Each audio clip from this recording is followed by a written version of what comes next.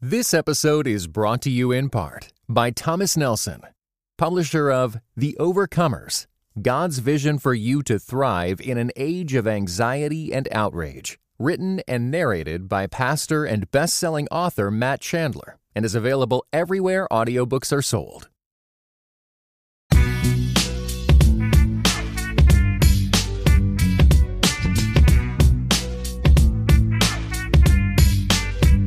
Hey folks, welcome to Footnotes. I'm your host, Jemar Tisby, bringing news and views to help you become a more informed civic participant, activist, and believer. In this episode, I talk about white evangelical support for Trump again in 2020, how abortion has become the one-drop rule for white evangelicals, and The Last Dance, a documentary about Michael Jordan and the Bulls. First up, my favorite part of the podcast, because I get to hear directly from you, the reviews. We're at 275 reviews, up from 270 last episode. Thank you so much. I read all of them, and keep them coming because maybe I will read yours on the next episode. This review comes from Mandalee, L-A-C, and it's a little longer, but I appreciate the thoughtfulness. She says, much needed perspective. I was introduced to Jemar Tisby through a recommended purchase via Amazon of The Color of Compromise. Thanks for the book shout out. I purchased the book and started researching Mr. Tisby and following his social media. In this podcast, Jemar has helped me further understand Christianity in relation to racial equity and white supremacy. I have often wondered how actions of the evangelicals in regards to social justice issues are at all justified, and I've struggled with any alignment with the group. I grew up being taught that the evangelical church was the only right way, and once I became an adult and started investigating and researching actions and really studying the scriptures, I found myself uneasy. In this podcast, Jemar Tisby brings clarity to the gospel and how to relate to issues of social justice. This podcast has brought me a much-needed perspective. Thank you so much for that review, Mandalee. I think a lot of folks are in your same boat, having grown up in or around evangelical circles, and then through some experiences, through some different learning and exposures, they've come to question some of the core tenets of what they were taught. Thankfully, many retain faith in Jesus Christ, but also revise or decolonize or grow in their understanding of the scriptures and who Jesus is, especially as it relates to race and justice. So as an added bonus, and this was completely random, Mandalee is the winner of our latest book giveaway. You have won the book From Here to Equality, Reparations for Black Americans in the 21st Century by William Darity and A. Kirsten Mullen. I guarantee this was not my doing. I picked the review before I randomly picked the book winner, and it just so happened to be the same person. So, Mandalee, I will email you for a mailing address, and congratulations. And brothers and sisters, I have come across so many great books lately. Be on the lookout for future book giveaway. Now, let's get to the news.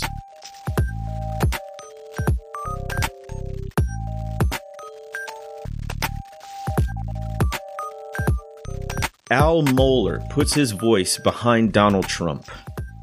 Do you know of a man named Al Mohler? If not, you should.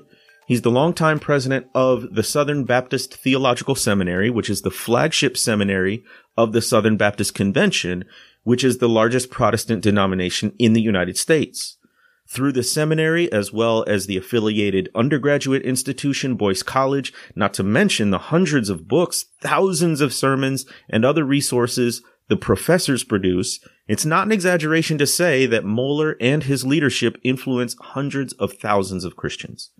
Mohler recently made news for all but saying that he's going to vote for Donald Trump this November in the 2020 presidential election. In an Ask Me Anything segment on a YouTube video connected to the T4G conference, Mohler said this. For the rest of my life, I'm probably just going to vote for unless the moral situation changes, and that's always possible, not likely though. Look at the trajectory of these parties over decades. I'm not likely to live long enough for anything to be fundamentally different, which means I am just going to end up voting for the Republican presidential candidate and campaigning in every way I know against. And again, I made every argument on the briefing I could against Hillary Clinton. in 2016. And I already have been, as clear as I think I could possibly be about the impossibility of voting for the Democratic candidate, in my view. It's not just over the sanctity of life issue, but just consider that party swerved so far to the left and is now even on religious liberty issues, so antagonistic to biblical Christianity. And when you consider what happened, with the contraception mandate in the Obama years, and you consider the transgender revolution, the whole LGBTQ collision with religious liberty, you think about the future of the courts, and yes, the sanctity of human life. I don't think anyone is actually a single issue voter. And I say that because they're related issues. But the fact is, I don't believe you actually, I don't understand the people who would say, yes, I'm entirely for the transgender revolution at the expense of religious liberty, but I'm pro-life. In other words, those people may be eccentric, but that is not a normal worldview pattern. First, let me say this. Quoting this Al Mohler video is not me doing a hit piece or a hate piece. I've had that done to me, and I do not intend to replicate the trolling, the bad faith, etc. I've met Al Mohler in person. He was hospitable. He's got a lot of good things going on, and political disagreement with him, even a stark one, is not a reason for anyone to dehumanize or demean another image bearer. So it's not that. I cite Mohler specifically simply because he's such a prominent leader in certain circles and because his claims, I think, are representative of an important sector of white evangelicals. So in the video, Mohler does not explicitly state that he's going to vote for Trump, but he basically says it. He says, quote, "I'm just going to end up voting for the Republican presidential candidate," which, of course, is going to be Trump. So you might be asking, well, Jamar, he's a white Southern Baptist evangelical, right? What is news about him voting for Trump? Didn't 80% of white evangelicals who voted cast their ballot for Trump in 2016? Well, you're absolutely right. The support for Trump among evangelicals has been and remains the highest of any religious demographic. And so what's news about this? Well, what's news about this is, first, Mohler is the head of a large Southern Baptist entity. And so he's all but endorsed Trump, and that situates him and his organization, I would argue, in a particular political place. And number two, in 2016, Mohler was one of the few outspoken never Trump voters who was, a leader of any prominence. He took a stance that character counts and that Trump's lifestyle and words disqualified him from being a candidate that Mohler could support. Well, after 3.5 years, the president has only proven that this is the case. But Mohler's reasoning seems to be, since this man is in office and the Democratic Party has so many issues with which he disagrees, then he is forced to vote for the Republican presidential candidate. Bear in mind that this is not the only option. One might vote third party, write in a candidate, or abstain from voting, as many white evangelicals did in 2016, and they're contemplating for 2020. Now, the most pessimistic rendering of this change of heart from Mohler is that he's angling to be elected president of the Southern Baptist Convention next year, and that supporting Trump garners him more favor among SBC voters than opposing him. I don't know if there's any credence to that at all. I will say, however, that if you are looking for a prominent office in the Southern Baptist Convention that is elected, it's probably a safer bet for you to support Trump than oppose him. So I think at least that much is true. I just want to focus on what Mohler actually said. His primary reason for voting for Trump, it would seem, is because of his anti-abortion stance, which Mohler calls the sanctity of life issue. But Mohler also lists other factors, namely the appointing of conservative judges and issues of religious liberty, especially as they relate to LGBTQ rights and Christian institutions, such as the one he leads. Now, I'll talk more about white evangelicals and abortion in the next segment. For now, let me focus on the consequences of Mohler's public alignment with the Republican Party and Trump. So I posted a tweet, and in it I wrote, "What constantly saddens me, among many things, is that so many fail to realize, or just don't care, that supporting Trump puts a wrecking ball to racial justice." Black folks listen to the political reasoning of white evangelicals, and we come away thinking, well, they're okay supporting a racist. They're all right with policies that make life harder for me and others who look like me. All this racial reconciliation stuff stops at the voting booth.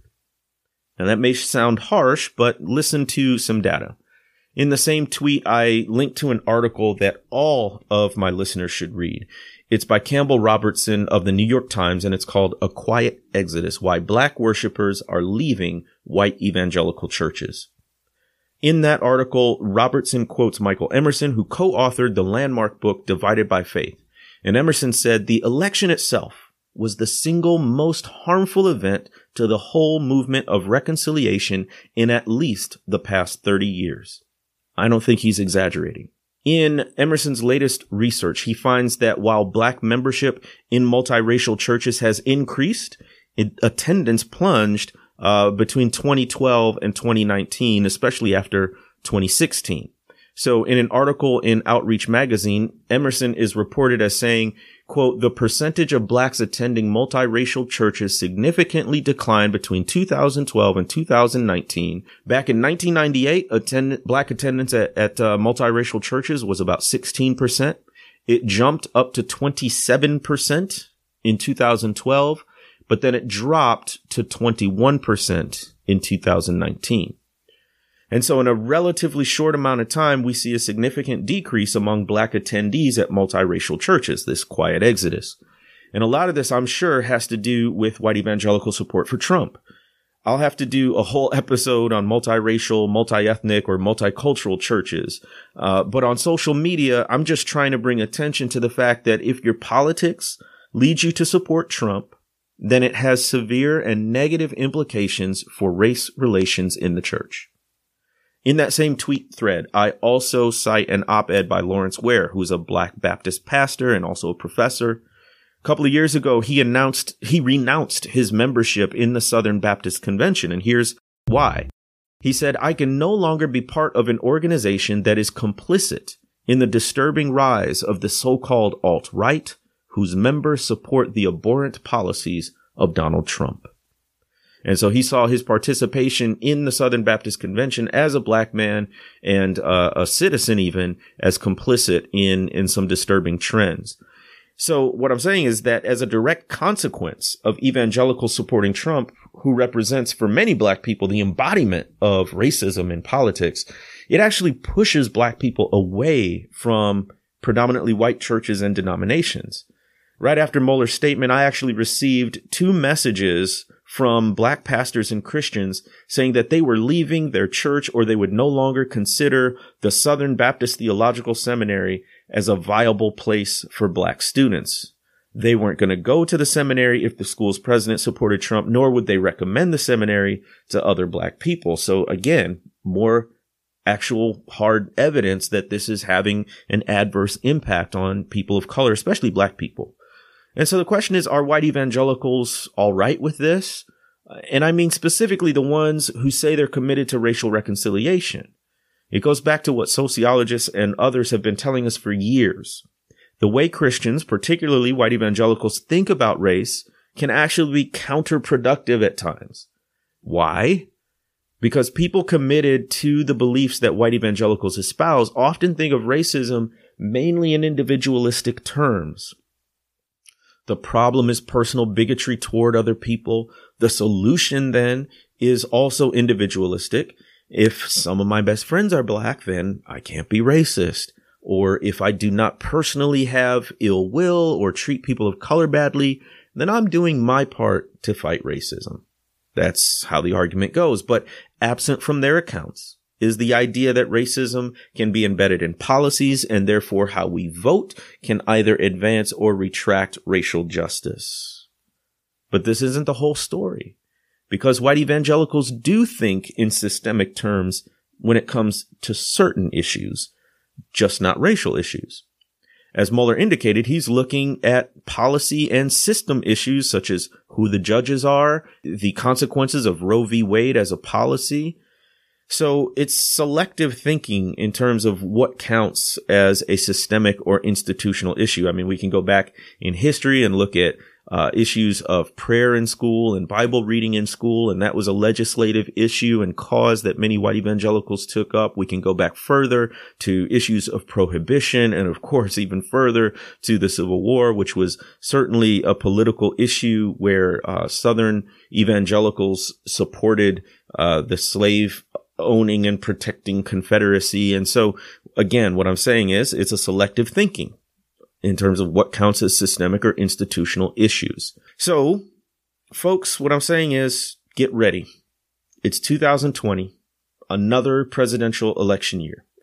This time, Donald Trump is not some wacky outlier who surprised even himself by winning the presidency. He is now the incumbent. We know who he was as a citizen, and now we know who he is as the president. If white evangelicals continue to throw their support behind him, then I think it will be even worse than in 2016 as far as race relations in the church. A majority of black folks and other people of color never supported this man. And now, after 3.5 years of seeing more of the same, we are beyond done with him and what he represents. We're also weary of churches and denominations and Christian institutions that continue to fall in line behind him for various reasons. Whatever your rationale for supporting the current president, just know that it makes racial reconciliation and racial justice a near impossibility. When a people does not feel heard or seen, that people will not long tolerate such deafness and invisibility. It's not that we're abandoning the faith or abandoning hope that white Christians might come to a deeper understanding of racial justice. It's just that more and more of us will find other spaces that affirm and support us in the meantime. What I've always said is that people should vote how they want to vote. I'm not making a pitch for Republicans to become Democrats or vice versa. We just have to own the consequences of our votes. Voting is complex, and people should vote their conscience. But that doesn't absolve us from responsibility. Your vote has consequences. When it comes to white evangelicals voting for and supporting Trump, it has inflicted incalculable harm to race relations. And that was true in 2016, and it will continue to be true in 2020.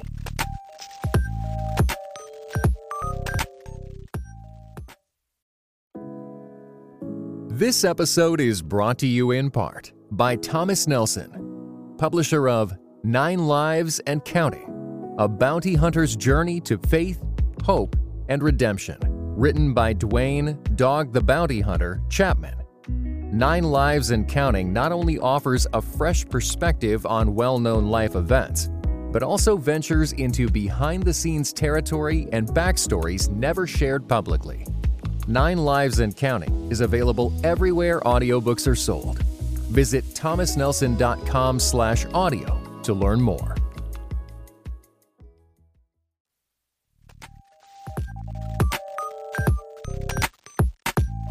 Let's talk about abortion and voting. I said earlier that I'd address abortion as it relates to Al Mohler's decision to vote for the Republican presidential candidate, so let's get into it now. I posted something else on Twitter. You should really follow @Jamar Tisby on Twitter. That's where sometimes I get saucy. I get in these like seasons where I'm like, I'm just going to say it. And it always leads to interesting conversation. This was one of those weeks. So on Twitter, I posted another tweet that caused a lot of discussion and debate. I said, quote, "I think pro-life Christians should distinguish between overturning Roe v. Wade and reducing the number of abortions.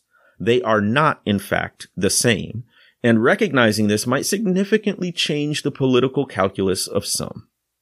So first, let's look at the data. Legislators passed Roe v. Wade, legalizing abortion in 1973. According to the Centers for Disease Control and Prevention, which began measuring these data in 1969, abortion rates spiked after Roe v. Wade and reached their peak in the 1980s. Mind you, this is under the Republican administration of President Ronald Reagan. So that tells you simply having a Republican in office doesn't necessarily reduce abortions. And the fact that Roe v. Wade is still legal despite several Republican presidents and administrations also says that having a Republican in the White House does not mean that he will fight to overturn Roe v. Wade. The overall rate of abortions has been in steady decline since the 1980s, And that's been true under both Republican and Democratic administration. Abortion actually reached its lowest rate since the passage of Roe v. Wade in 2019. So these data are not perfect. Much of what affects the abortion rate has little to do with federal policy. State policy is even more important in some ways. And there are a ton of factors that influence the rate of abortion. According to Snopes.com, it says multiple factors influence the incidence of abortion, including the availability of abortion providers, state regulations such as mandatory waiting periods, parental involvement laws, and legal restrictions on abortion providers, along with increasing acceptance of non-marital childbearing, shifts in the racial and ethnic composition of the U.S. population, and changes in the economy and the resulting impact on fertility preferences and access to healthcare services, including contraception. That was a mouthful that just begins to express some of the complexity about what causes or decreases abortion rates. So there's no single reason for the decline in abortion rates, but we should highlight a few important factors. First is the increased use of contraceptives and the fact that Obamacare made contraceptives part of health insurance for some insurance providers. And it meant that women had more access to affordable contraceptives. It bears note that teen abortion rates are down significantly. Much of this can go back to comprehensive sex education. Comprehensive as opposed to quote unquote abstinence only sex education. So comprehensive sex ed teaches safe sex, that is, how to use contraceptives, and abstinence only emphasizes avoiding sex altogether as the best way to prevent unexpected pregnancy. And of course it is, but teenagers as well as grown folks still have sex. So no matter what we prefer was the reality, we have to deal with the actual reality. We also have to deal with another reality. The cultural attitudes on abortion have shifted. So to Mohler's point and many other conservatives, many Democrats and liberals have moved from safe, legal, and rare, according to President Bill Clinton in the 90s, to pro-choice activists fighting to ensure that every woman has access to abortion if she wants it, and even some calling access to abortion a human right. Now, wherever you fall on that, just all I'm saying is that the conversation from many of the prominent Democratic politicians have shifted further toward a more permissive stance toward abortion. And that's what a lot of conservatives are supposedly reacting to. We can also look at the presumptive Democratic presidential nominee, Joe Biden, and his recent shift from supporting the Hyde Amendment. Hyde Amendment says that Medicaid funds cannot be used to pay for most abortions. And now Biden recently switched his position to oppose the Hyde Amendment. So obviously abortion is a contentious issue, especially for Christians who read scripture and verses that say that God knitted us together in the womb and we consider the lives of unborn babies sacred. But we also need to face the reality that making abortion illegal will not stop abortions. It might only make them more unsafe. In addition, we have to acknowledge that what truly reduces abortion is complex, but in general, having better health care, stronger social support systems, those kinds of things reduce the fear of parents who are concerned whether they'll be able to support a child. And all of this means that overturning Roe v. Wade and or appointing conservative judges who will increase abortion restrictions, those aren't the only ways to support the unborn. In fact, those measures do not conclusively reduce the number of abortions, while expanded healthcare and financial safety nets actually do. In general, those protections that reduce the number of unplanned pregnancy and hence the abortion rate are generally supported by Democrats. The recent push for Medicare for all, just one example. My main point is this. If the goal is to reduce the number of abortions and preserve the lives of the unborn, then overturning a federal law is not the only way. It's probably not even the best way. If life is truly at the heart of this matter, then wouldn't you support the measures that actually reduce the number of abortions regardless of whether those measures come from a red or a blue side of the aisle? And why make abortion the single biggest issue? This is one thing that I constantly ponder. Now, I don't deny that it's important, a vital issue, but there are many other important causes as well. Fighting racial injustice in general, reforming criminal justice, improving public education, modifying immigration laws, providing laws for climate change, getting greater access to health care.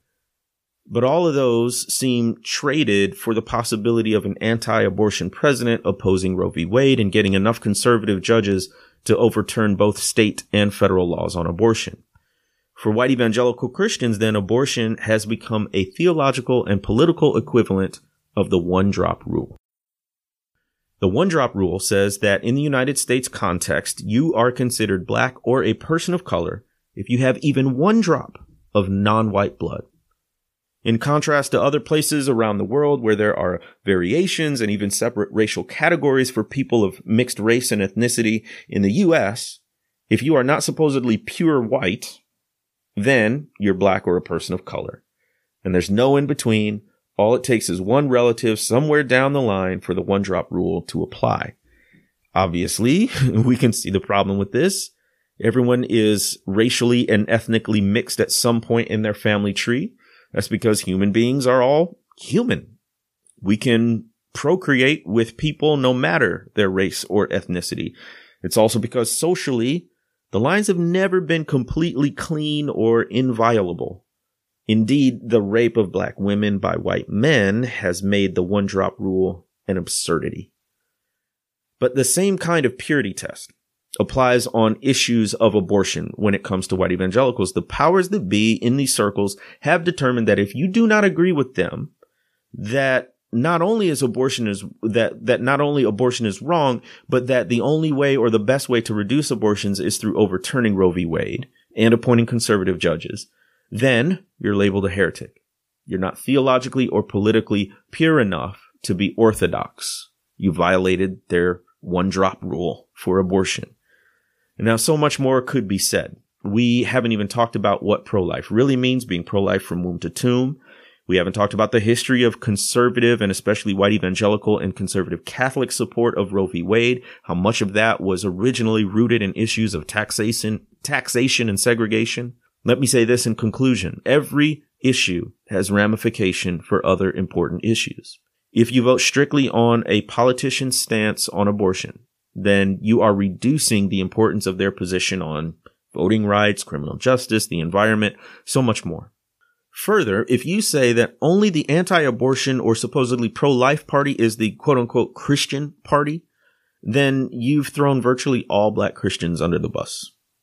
Now, it shouldn't go the other way either, that Christians make Democrats the only true Christian choice, because neither party constructs their platform in a perfectly morally consistent way or according to Scripture. But what I urge you to consider is how your stance on abortion influences your political calculus and what that might mean for the 2020 election.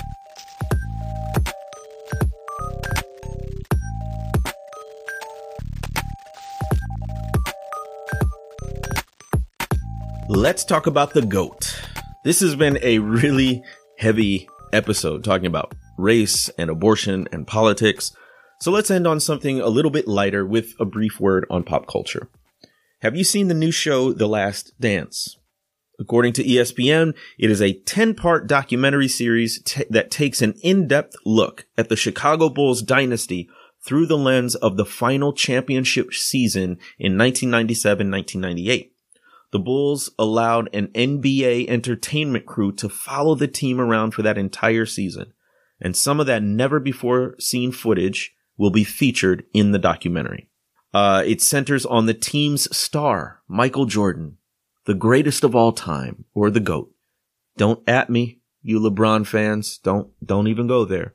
Let's talk a little bit more about the series before I get into that. What makes this series so remarkable is that they've had this footage for 20 years, more than 20 years. But only recently did Jordan give the green light for them to bring it to the public.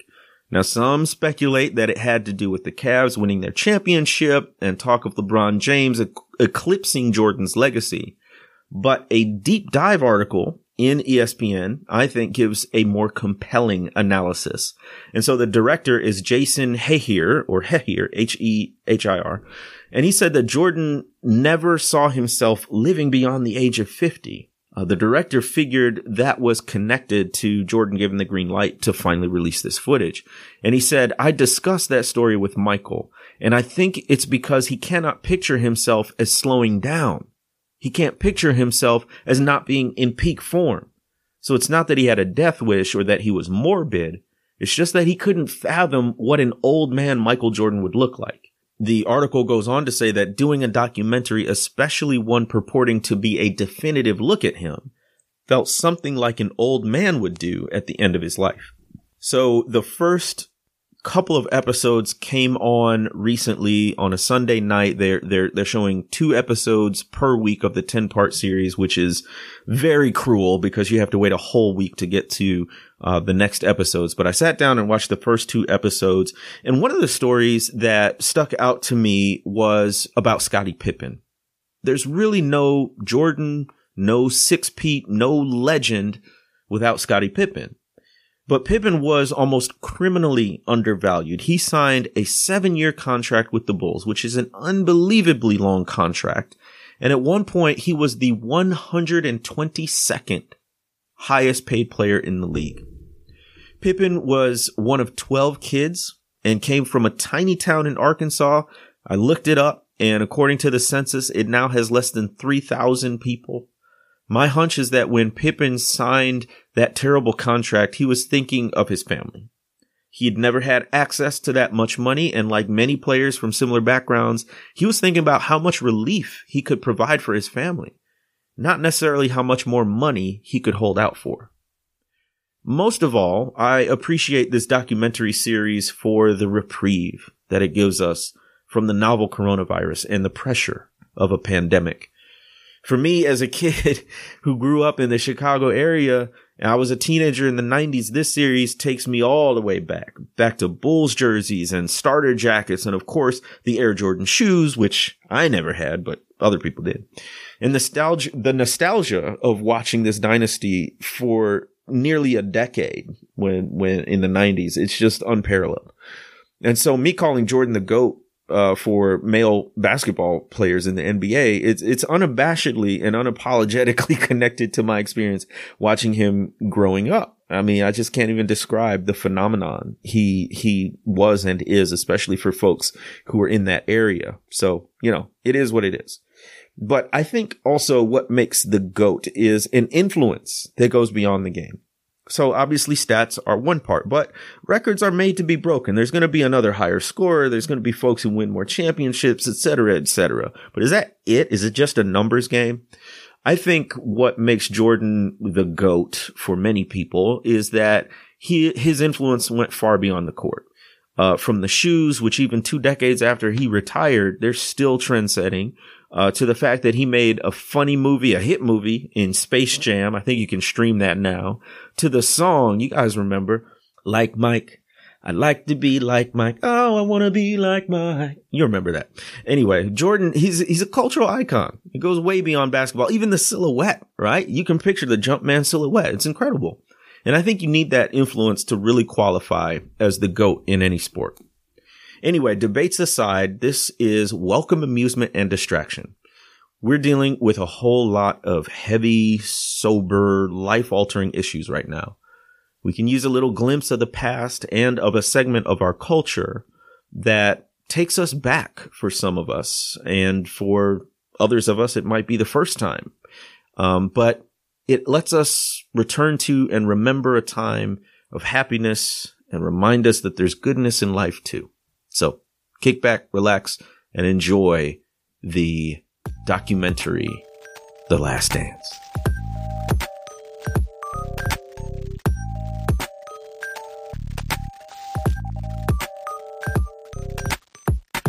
That's it for this week. Remember to support the Witness Foundation. Visit thewitnessfoundation.co, thewitnessfoundation.co. Help us raise $1 million for Black Christian ministry. Also, like my author page on Facebook, facebook.com/Jamar Tisby 1, facebook.com/Jamar Tisby and the number 1. I'm also on Instagram and Twitter, both at Jemar Tisby. Remember, you can contact me via email at footnotespod1@gmail.com. That's footnotespod and the number 1 at Gmail. Thanks to our production assistant, Christina Button, and our award-winning producer, Bo York. Footnotes is part of the Witness Podcast Suite. Check out thewitnessbcc.com for more great content. Thanks for listening. Until next time, I'm Jemar Tisby, and this is Footnotes.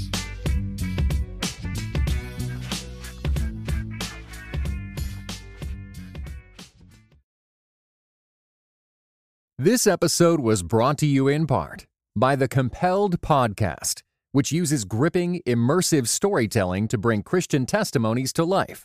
Listen to missionaries, addicts, martyrs, and more who have seen Jesus at work in unbelievable ways. Listen on your podcast app or compelledpodcast.com.